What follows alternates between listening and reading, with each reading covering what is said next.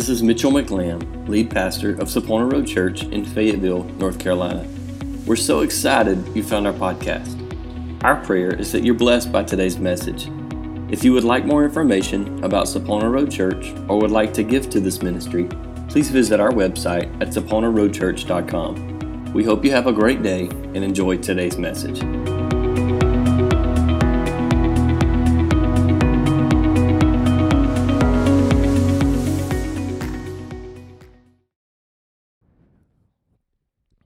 This has been an interesting journey through Jonah, amen? I do hope in some way, shape, or form you have heard and you have seen something in the light of the Bible that maybe you hadn't seen out of the book of Jonah before. I have. If you have not, either you weren't here or you weren't listening. Because it's not been me, I believe wholeheartedly, my Bible is marked up inside and out on these 2 pages. Because I believe God has given some very interesting and incredible relevant revelation through this book, through this ministry. We see the life of Jonah in a totally different light. We see all the other prophets, the message that they delivered, all of the word of the Lord going forth. We see all of their works, but we don't see really their life. And Jonah's the opposite. In these 2 short pages in my large print Bible, if you got a small print, it might be 1. In these 2 short pages, we see this journey that it took Jonah to go through to ever get the message that he was supposed to deliver from himself to the people that were supposed to deliver it. And that's interesting to me. And so here we finish up this week, Lord willing, unless something just happens to jump out later on. We finish in chapter 4. And where we concluded last week was Jonah has delivered the message God called him to deliver. He finally got his junk straight. He finally got on the right path. And rather than going the opposite direction like he did in the beginning, he turned back and he did what God called him to do the second time. We were thankful for a God of second chances. Amen? So he's done the job. He's done what he's called to do. He went and delivered the message. We talked about that in itself was miraculous because this was a great city, as the Bible describes it, along with a great fish that all took place. So Jonah's story is pretty great. But the great city required, the Bible says that it would take Jonah 3 days to see it all. Yet when he opened his mouth on day 1, the whole nation began to turn to God, and the king himself humbled himself down and began to worship. He put out a decree that, hey, we're going to fast. We talked about last week that when we begin to pray, when we dedicate our life to fasting, when we respond to the word of God the way that these people did, God's heart changes. Amen? We can get a response from God. When we respond, God responds. I told you that fasting is not really about God. It's about you and I. It does nothing for God for me to go without a meal today and let my stomach growl. It brings me closer to Him. That's the purpose. So we get to chapter 4. And poor Jonah, I would have thought he would have learned. The dude has been the opposite direction in disobedience to where God called him to go. He ended up on a boat that almost sank, so he ended up at the bottom of the ocean in the belly of a fish where he thought was salvation. And yet here, after he finally turns, he still ain't happy with what God's done. Chapter 4. I'll start actually with chapter 3, verse 10. You might not have it on the screen, but it says, when God saw what they had done, how they had put a stop to their evil ways, he changed his mind and did not carry out the destruction he had threatened. So chapter 4 picks up, this change of plans greatly upset Jonah, and he became very angry. So he complained to the Lord about it. Didn't I say before I left home that you would do this, Lord? That's why I ran to Tarshish. I knew that you're a merciful, compassionate God, slow to get angry, filled with unfailing love. You're eager to turn back from destroying people. Just kill me now, Lord. I'd rather be dead than alive if what I predicted will not happen. He's talking about what I predicted to the people of Nineveh. If you don't turn from your ways, God's going to destroy. He's saying, I'd rather be dead if you're not going to destroy this group of people. The Lord says, I'd imagine in this calm, cool, and collected voice, is it right for you to be angry? And it's silent there for a little while. There was no answer. And it's important because we see this exact same question again in a few minutes where there is an answer. Verse 5 says, Then Jonah went out to the east side of the city and made a shelter to sit under as he waited to see what would happen to the city. Then the Lord God arranged for a leafy plant to grow there, and soon it spread its broad leaves over Jonah's head, shading him from the sun. This eased his discomfort, and Jonah was very grateful for the plant. But God also arranged for a worm. The next morning at dawn, the worm ate through the stem of the plant so that it withered away, and as the sun grew hot, God arranged for a scorching east wind to blow on Jonah. God's created all this. You see that? Jonah's the dude that went and sat outside to watch to see what happened.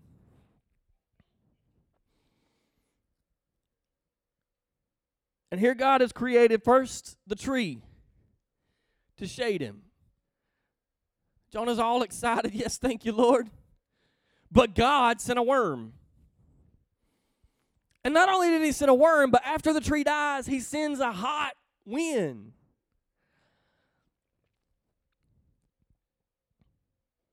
The sun beat down on his head till he grew faint and wished to die. Death is certainly better than living like this, he exclaimed. Then God said to Jonah, Is it right for you to be angry because the plant died? He just asked the question, Is it right for you to be angry?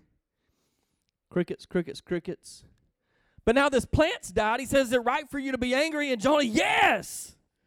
Of course it's right. Even angry enough to die. It's a tree.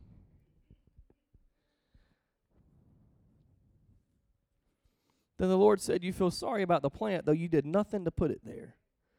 It came quickly and died quickly, but Nineveh has more than 120,000 people living in spiritual darkness, not to mention all the animals. Shouldn't I feel sorry for such a great city? First and foremost, God's heart can change. Actually, God's mind was made up from the beginning. It just depended on the people of Nineveh's heart to change. See, Jonah thought that God was really ready to destroy this group of people. Go tell them. And we have this messed up ideology that God is really waiting on us to fail so that he can put us in our place. That's ridiculous. That is the farthest thing from the God that I serve. A God that gave his only son that I would be able to live and not die. It makes no sense for that guy to wait on me to fall on my face so he can put me down and push me through the ground. That's crazy. And so Jonah, knowing that God is full of compassion and full of love, he's a God that's slow to get angry and he's full of unfailing love. He knows the heart of God. He just described him. Right? He knew the heart of God. And so the only factor in this whole equation that determines whether the people are going to die, whether they're going to be destroyed, or whether they're going to live is the people themselves. You with me? If Jonah goes to Nineveh, which he didn't to start with, he gives the word. He's done his part. That factor is in the equation. The fact that God's unfailing love is going to be there is always in the equation. Right? So the question is, does Jonah's obedience and the word of God calls the people to respond, which then somehow works into this unfailing love and grace so that the people live? It does. That's the way it works. And Jonah is avoiding the situation because he knows that if he delivers the word of God and the people respond to the word of God, God's going to forgive them. So the question for me was, if I know the word of God, and I know that if somebody's heart will turn and they will respond to the word of God, they get forgiveness. Why is it that I hesitate to give it to them? Who died and made me God that I can make that decision? Wrong? And that's who Jonah thought he was in chapter 1. And finally, he got kicked in the rear end, and he got punished, and the Lord sent the storm, and the Lord sent the fish, and he literally thought he was dying. Made him throw up. And finally, Jonah says, fine, I'm going to do this. And then he goes and sits and waits outside the city. He don't even stay in the city. That's completely against the model of the church. If we can get engulfed in the community and we can see a community change, we don't step outside of that community and watch from the outside. We stay in and we live it together. Right? You want us to live together? Join a Connect group here in just a couple months.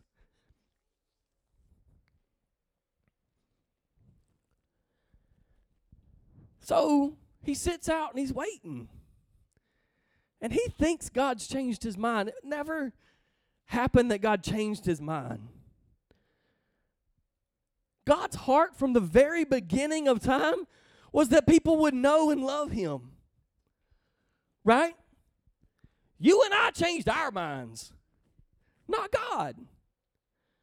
The Assyrian people of Nineveh were the ones that had this messed up process going on. Read 2 Kings. I was amazed this morning. I went back and I went digging. And I started at chapter 14, verse 25 and 26, where Jonah prophesied to King Jeroboam II, where he said, hey, you're going to actually get this territory. Your territory is going to grow. These people were still doing evil in the sight of God. King after king after king after king after king were full of evil.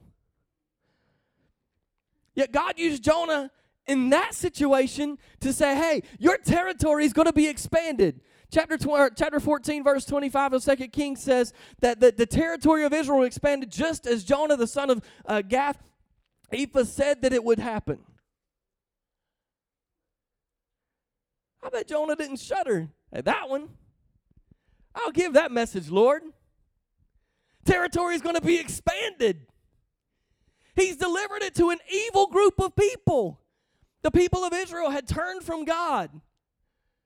But he was delivering good news. And now here we see him again, and we learned this story. And there's some backstory, and whether we get deep enough to really understand, the point is the Assyrian people were going to take the people of Israel into captivity. Okay? People of Israel were God's chosen people.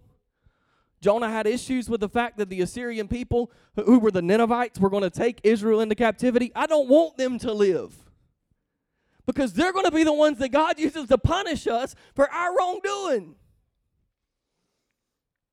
If I wasn't doing wrong in the first place, God couldn't use them to punish me.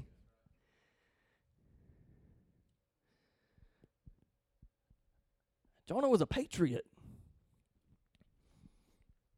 We're fighting for what's right. We're standing up for our freedom. We're standing up for what's right. They have disowned God. I ain't going to them people. They don't deserve grace. And God had to make a teachable moment. Because he's sitting on the outside, he's looking in. And he's mad. He's angry that God's not going to destroy these group of people. And God said, what right do you have to be angry?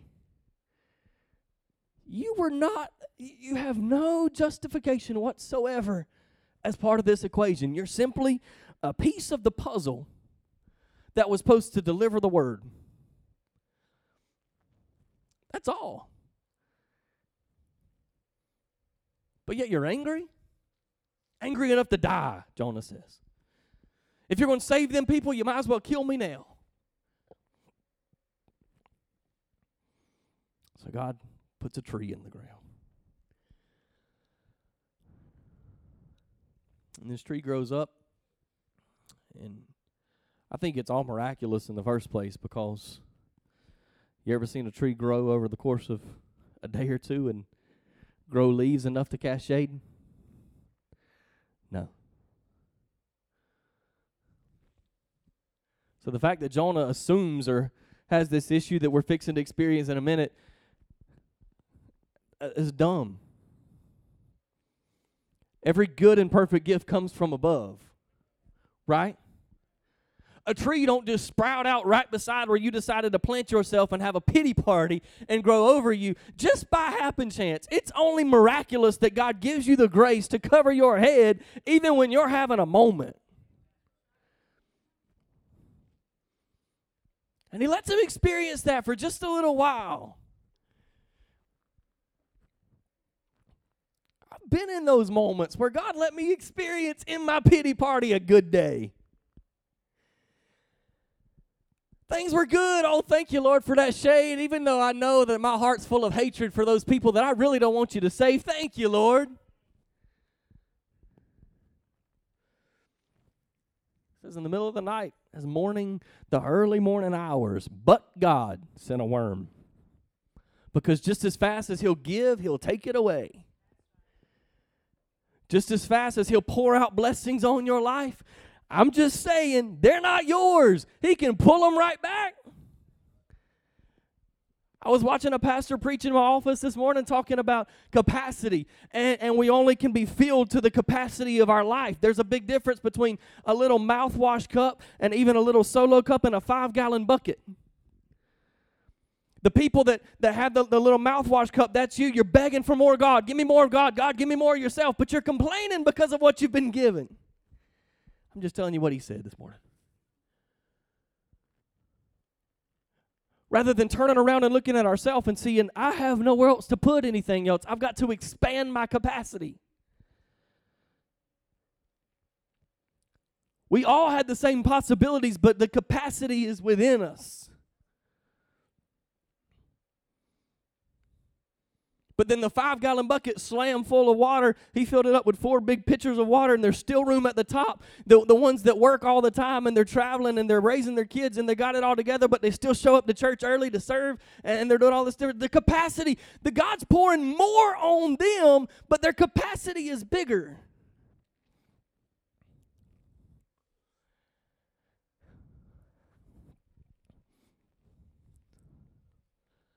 So Jonah, being the way he is having this party. And the worm comes in the middle of the night to take away the blessing. I think God did it just to prove he could. That's the moral of the story. We serve a great God that wants to pour out blessings on us, but he requires some obedience. And his obedience isn't about waiting on us to fail so he can kick us in the butt. The obedience is walk in my way, and your life will be this life full of abundance.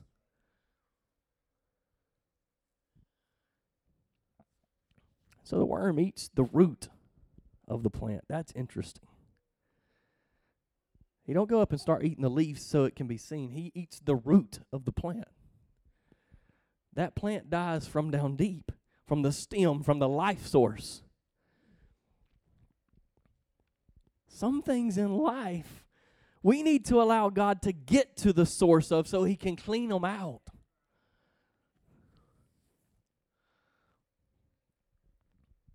The tree dies.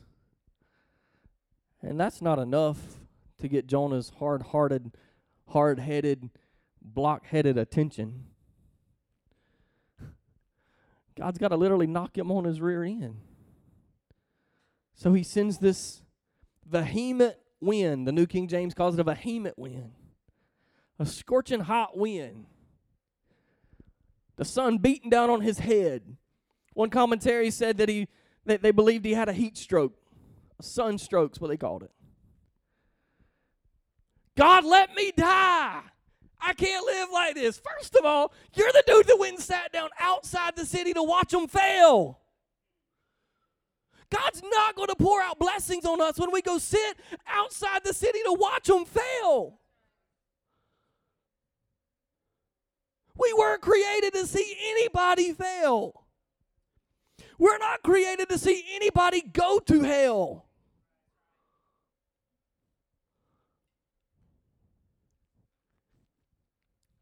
Shut up complaining if you're sitting on the outside of the city and you're not doing nothing to make a difference.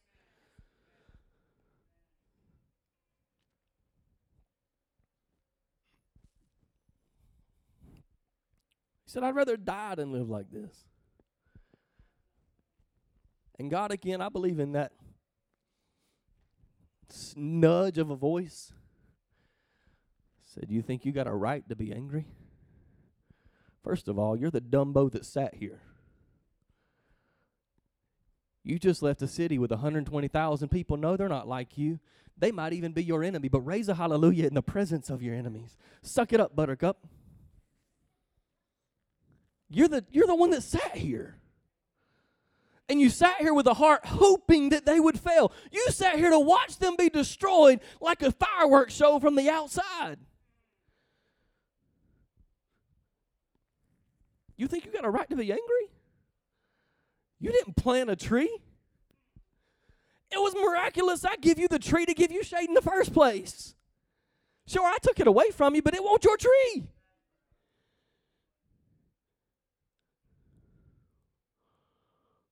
Because every good and perfect gift comes from the Father above. Everything that I have belongs to Him. If He wants to take it all away tomorrow, I'm going to have a pity party. I'm going to struggle, but I still love Jesus.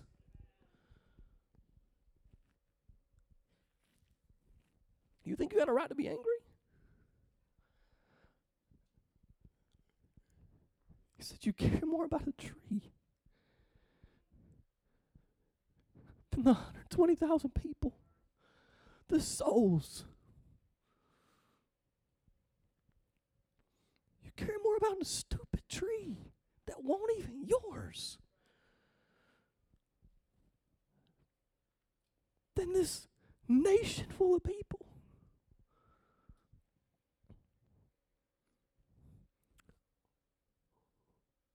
You can go to jail for beating your dog. You touch a sea turtle on the North Carolina coast and they'll fine you $100,000. But there'll be babies that show up tomorrow morning to the schoolhouse, run into the cafeteria because they ain't had nothing like that to eat all summer long.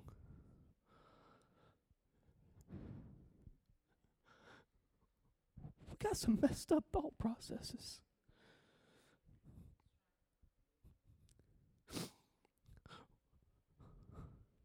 We care about the tree that won't even ours in the first place. But we can't care about people.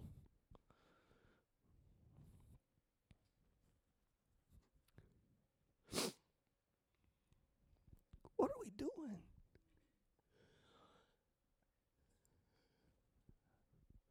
We already discovered that we're no different than Jonah. Right? We weren't any different in chapter 1, and we're not any different in chapter 4. It's a whole lot easier for me to care about me and mine and what I've got and what I don't got and the life that I've got to live that ain't even mine in the first place than this massive harvest of people that maybe they know Jesus, but maybe they just need some help.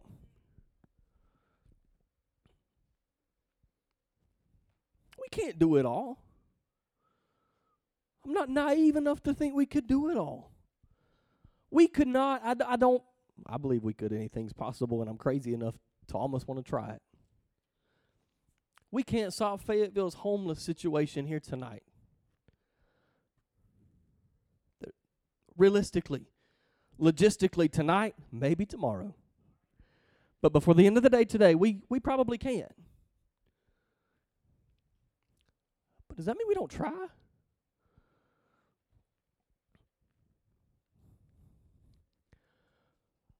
I can't fix.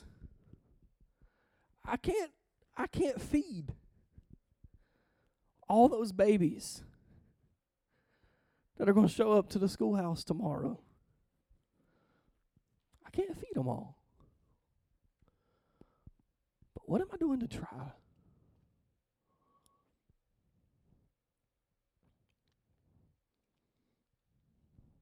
None of us have got it all together. Me will be the first one to say that. I don't have it all together. I don't have all the answers. I can't just say, hey, this is how we're going to do this. I need you to sign up and put a sign-up sheet out. And I can't do that. It don't work like that. If that were the case, there'd be no point to the rest of the body. It doesn't work like that. All I can do is do my very best to give you the heart. The heart of God in this little old chapter of Jonah that you've read over and over and over, and probably never had it turned to a gospel evangelical message. All I do is give you the heart. I'll give you the resources to the very best of our ability within the stewardship of this house. I'll give you the resources if you could come to me and say, I got a vision to do this. This is how I'm going to make it happen. This is how much it's going to cost. This is what we can do. If it makes sense and it's within the vision of the house, I'll give you the resources. I'll put some people on a team to help you. We don't do it sitting here for an hour and 15 hours and 20 minutes on a Sunday morning.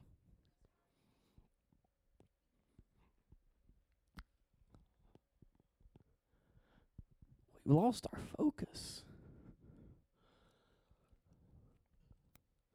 In our personal lives, not only as a house,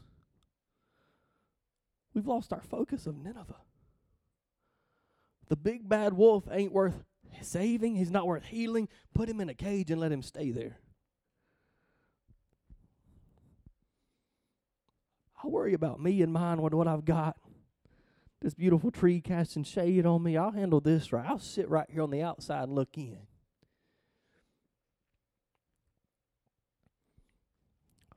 We got it backwards.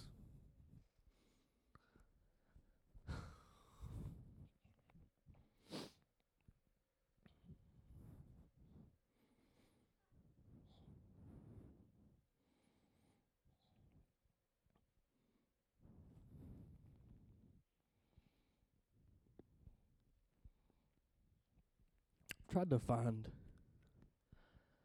myself in situations, and it's always after the fact, because if I do it right, I don't go back and critique it. I do most things, but I go back and replay circumstances that I walked through. Whether it be something as small as going to Walmart. Whether it be how I handle the situation with our babies. Whether it be how I respond to something Micah says. There ain't no reason to act like we're perfect.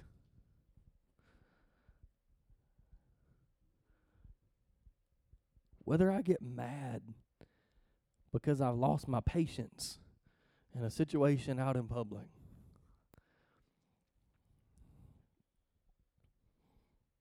Typically, that's not what makes me mad. What makes me mad is people abusing an opportunity to spread the gospel. Very little makes me mad.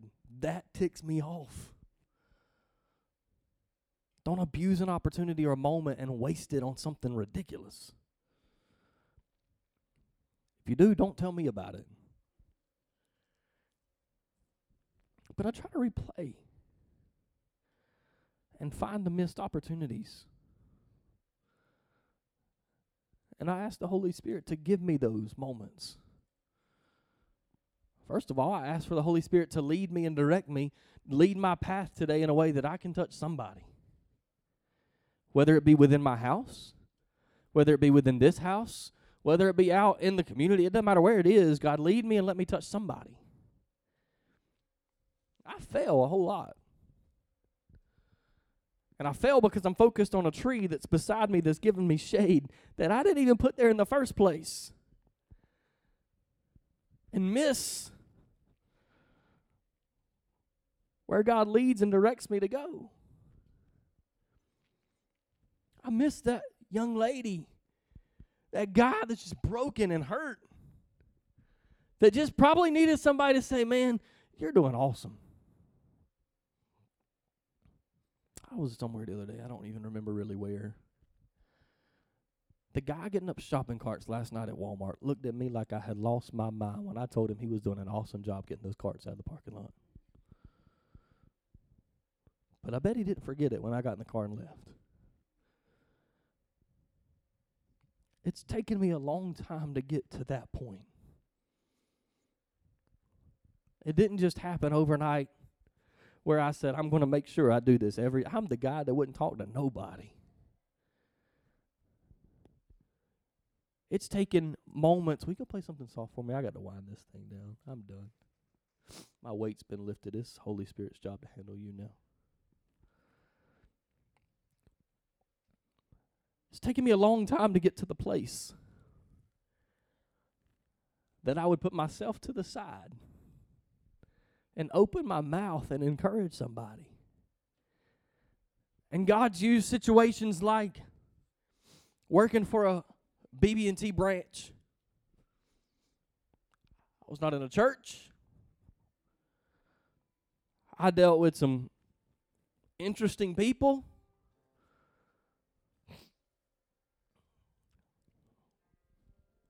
One little man come in every month on the 3rd.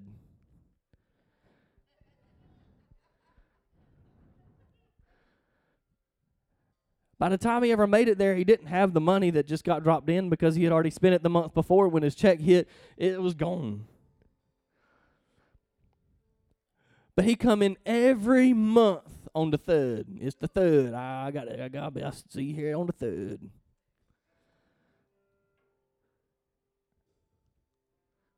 We never once had a spiritual conversation that I know of. But I learned a whole lot of how to open my mouth and be encouraging and talk to people. It's not some deep theological concept. It's not some deep spiritual moment. If you got the love of Jesus, you should open your mouth and spread it. It's not easy. I get it. Because I'm the biggest introvert you've ever met. I just soon when I get through, go to my office, shut the door, wait till all y'all leave, then I walk to my Jeep. I'm just being real. So when you see me hug your neck, you see me pour something, it's maybe, hey, have a great week. You know that that's not me. That's learned.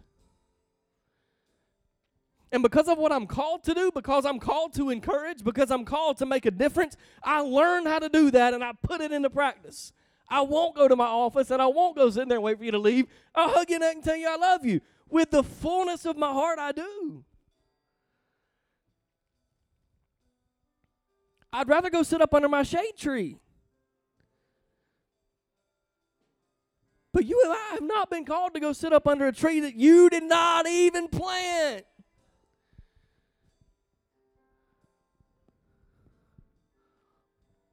Who is it? What's your Nineveh?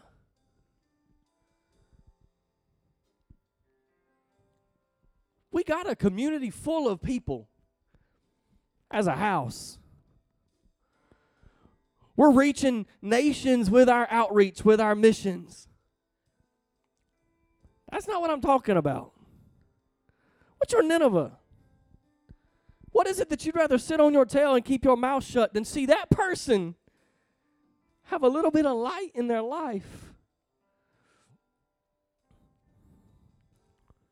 Don't be the patriot that thinks they deserve to be alone. Don't be the patriot that thinks they deserve to hurt like they're hurting. They put themselves in this situation. Bull. Maybe they acted and their actions caused them to be in a situation. They didn't put themselves here. The influence of the evil in this world made them to act and respond. They're going to pay the consequences, but they don't deserve it any more than you deserve it. You didn't plant your tree.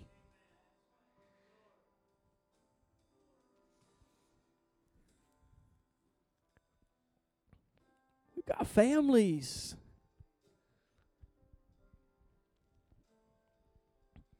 We got kids on ball teams that we don't even know. The mamas and the daddies go to church.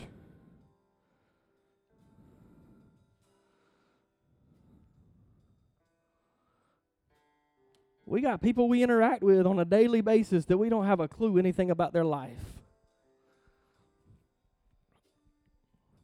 Because we'd rather sit up under our tree that we didn't even plant than step into and find out what's going on. I'm not sitting on the outside of the city to watch it fail. If you do that, you're doing it without this guy. Probably not by yourself, because somebody's going to do it with you. But it doesn't make it right. God's in control. His ways are higher than your ways. His thoughts are higher than your thoughts. His understanding is beyond anything we could ever comprehend. His understanding is infinite. He knows all. He is all. He's everywhere through every moment of time. Your situation has not struck him by surprise. You sitting outside the gate while you watch that city fail, even though we wouldn't admit it because that would be horrible to admit that. He knows.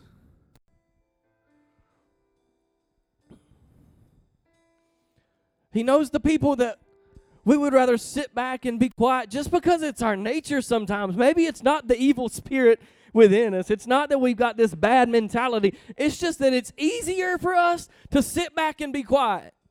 It was raining last night when I tried to tell the dude at Walmart he's doing a good job. I was wet. I just saw him get in the car, but I knew he was somebody God had put in my path, looked me right in the eye. He needed to know he's important. I didn't tell him Jesus loved him. I didn't tell him he's going to hell if he don't quit sinning. I ain't got a clue what his background looks like. All I did was let him know he's important. He matters. It's up to the next person to tell him that at this point. My job in that moment was done.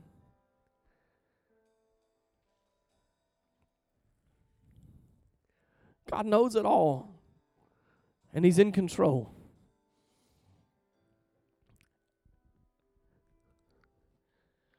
I believe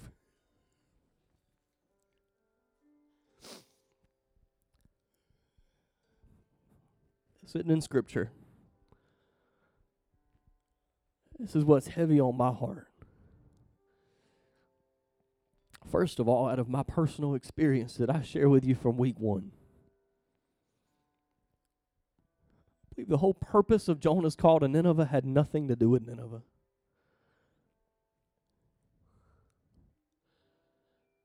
It had everything to do with Jonah. My disobedience, my call to a place where I stepped out of that path. Those people are great. They were great before I got there. They were great when I left. Pause for a moment. There's a man named Bruce Wolfson that he passed away this week. He's got stung by a bee, severely allergic. He worked with me. You think we got a lot of can lights in here? We had at least double can lights in a youth facility we built. He worked with me day in and day out, hanging lights, all kind of stuff, and he passed away tragically this week. He's got a lot of family in the church. I can't imagine that church this morning. They just had a vote last Sunday night to push for a new budget, push for a new building, and he was the first one to stand up to support that vision. And this week he took his last breath because of a bee sting. The people were fine before I got there. They were fine after I left. It had nothing to do with that group of people. My journey to Nineveh was all about me. I don't believe, I'm sorry. If it had been about the people of Nineveh, we'd have learned more about the people of Nineveh. All we know is he gave a 5 to 8 word prayer, a message, and said, hey, either you're going to repent or you're going to be destroyed. They turned from their ways. That was all we know. But it took 4 chapters of him to tell his story of how that message took place. What are we missing in our life? Our little Dixie cup is full and we're complaining because we're to capacity, but we won't expand our capacity so God can pour more in because we're not willing to go the extra step. We're not willing to take the extra moment to speak to somebody and step into that Nineveh. We'd rather stand on the outside than go into the middle of the mess. I don't know anything else about Jonah after that point.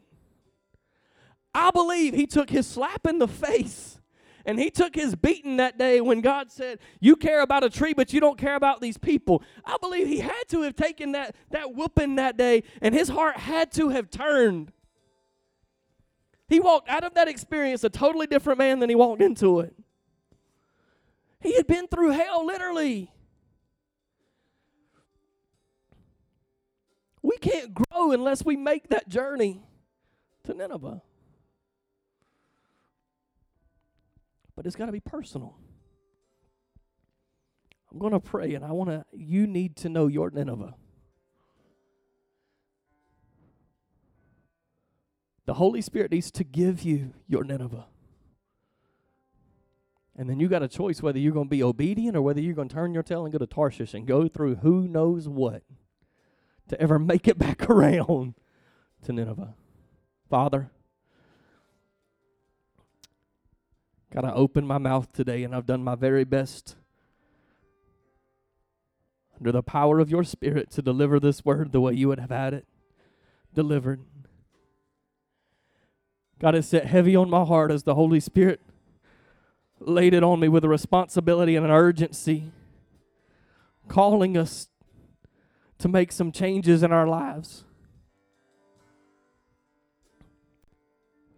Father, we see the outcome, the results of disobedience. We see what Jonah went through as he disobeyed, and it still took him all the way around full circle to come right back to the place you had called him to go to.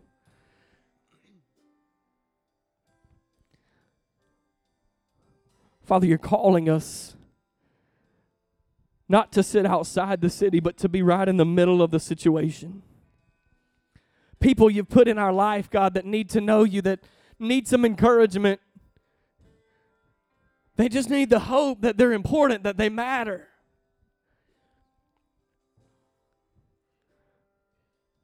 God, each one of us have got a place we don't want to go, a relationship we don't want to form, a person that we don't want to be a part of. Who are we to decide who lives and who dies? Who am I, God, to decide who gets to know you and who doesn't?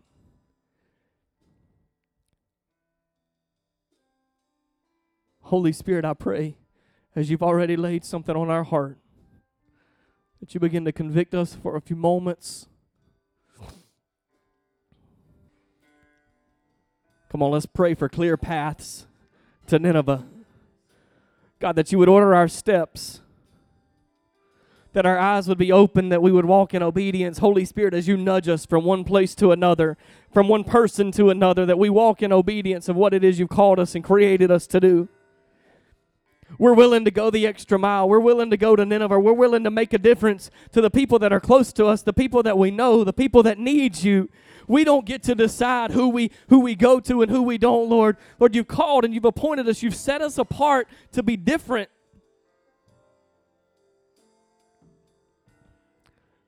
I pray for boldness from the Holy Spirit to make those changes, to make those differences, to open our mouth when we want to shut it, to get off our rear when we'd rather sit there under that tree. God, let us come out of our pity party, sitting under the tree that you planted for us. Stop complaining. Get off of that high horse, Lord, and let us go to Nineveh and make a difference for you.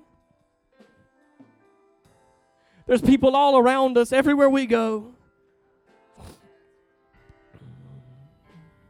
I thank you for second chances, Lord. I thank you that if we've been disobedient and we've avoided those situations, we've avoided those relationships, you're bringing us right back full circle so that we can walk right back into what it is you created us to do in the beginning. Right what you called us to from the beginning. God, we're walking right back into those situations, right back into those scenarios because you're a God of second chances. Your mind's not changed. Your mind was made up that everybody that believes in you would have life and have life more abundantly, that we would have life eternally. God, your mind was made up a long time ago. The only variation in the equation, Lord, is the individual. God, let us do our part to deliver the word so that as we deliver a word of encouragement, the word that you love people, God, that their hearts would change, they would respond to your word. And as we've learned already from the people of Nineveh, when they respond, you respond, Lord.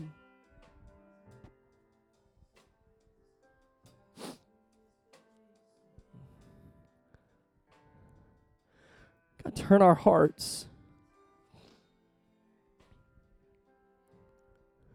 Father, let it be difficult for anybody that knows us, anybody that comes in contact with us, anybody that we see. Lord, let it be difficult for that person to die and go to hell.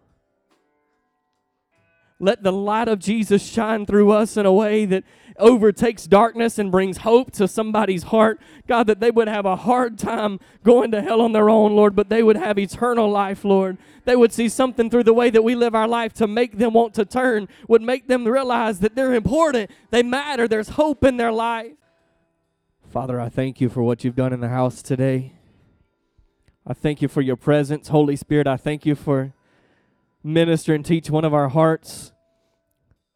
I pray that something's been twisted up inside of us, something's been stirred up, that a new life, something's been rooted down deep that we won't let die out. Father, but we'll let it grow. We'll let ourselves grow into who you've created us to be, who you're calling us to be. Father, I thank you for your love. Lord, I recognize that everything that I am, everything that I have, is all from you. It's not mine, Lord.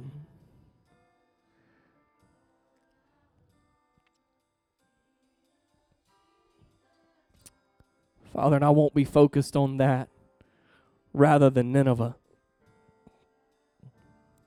I thank you for the growth that will take place in our lives, the way you'll stretch us as we're obedient to you. Becoming the person you've created us to be as that takes place as we walk on this journey with you, Lord. Father, I thank you for every person that's here today. It's a part of this family. God, I pray for new visions, Lord, creativity to take place in this body. God, that you give heart for a ministry, Lord. You give direction for something to make a difference. Lord, you've blessed us beyond measure. God, let us pour that back out and reach the people you've placed us here to reach. God, I pray blessings over each family. I pray that you keep us and you bring us back again. I thank you, Lord. In Jesus' name, amen.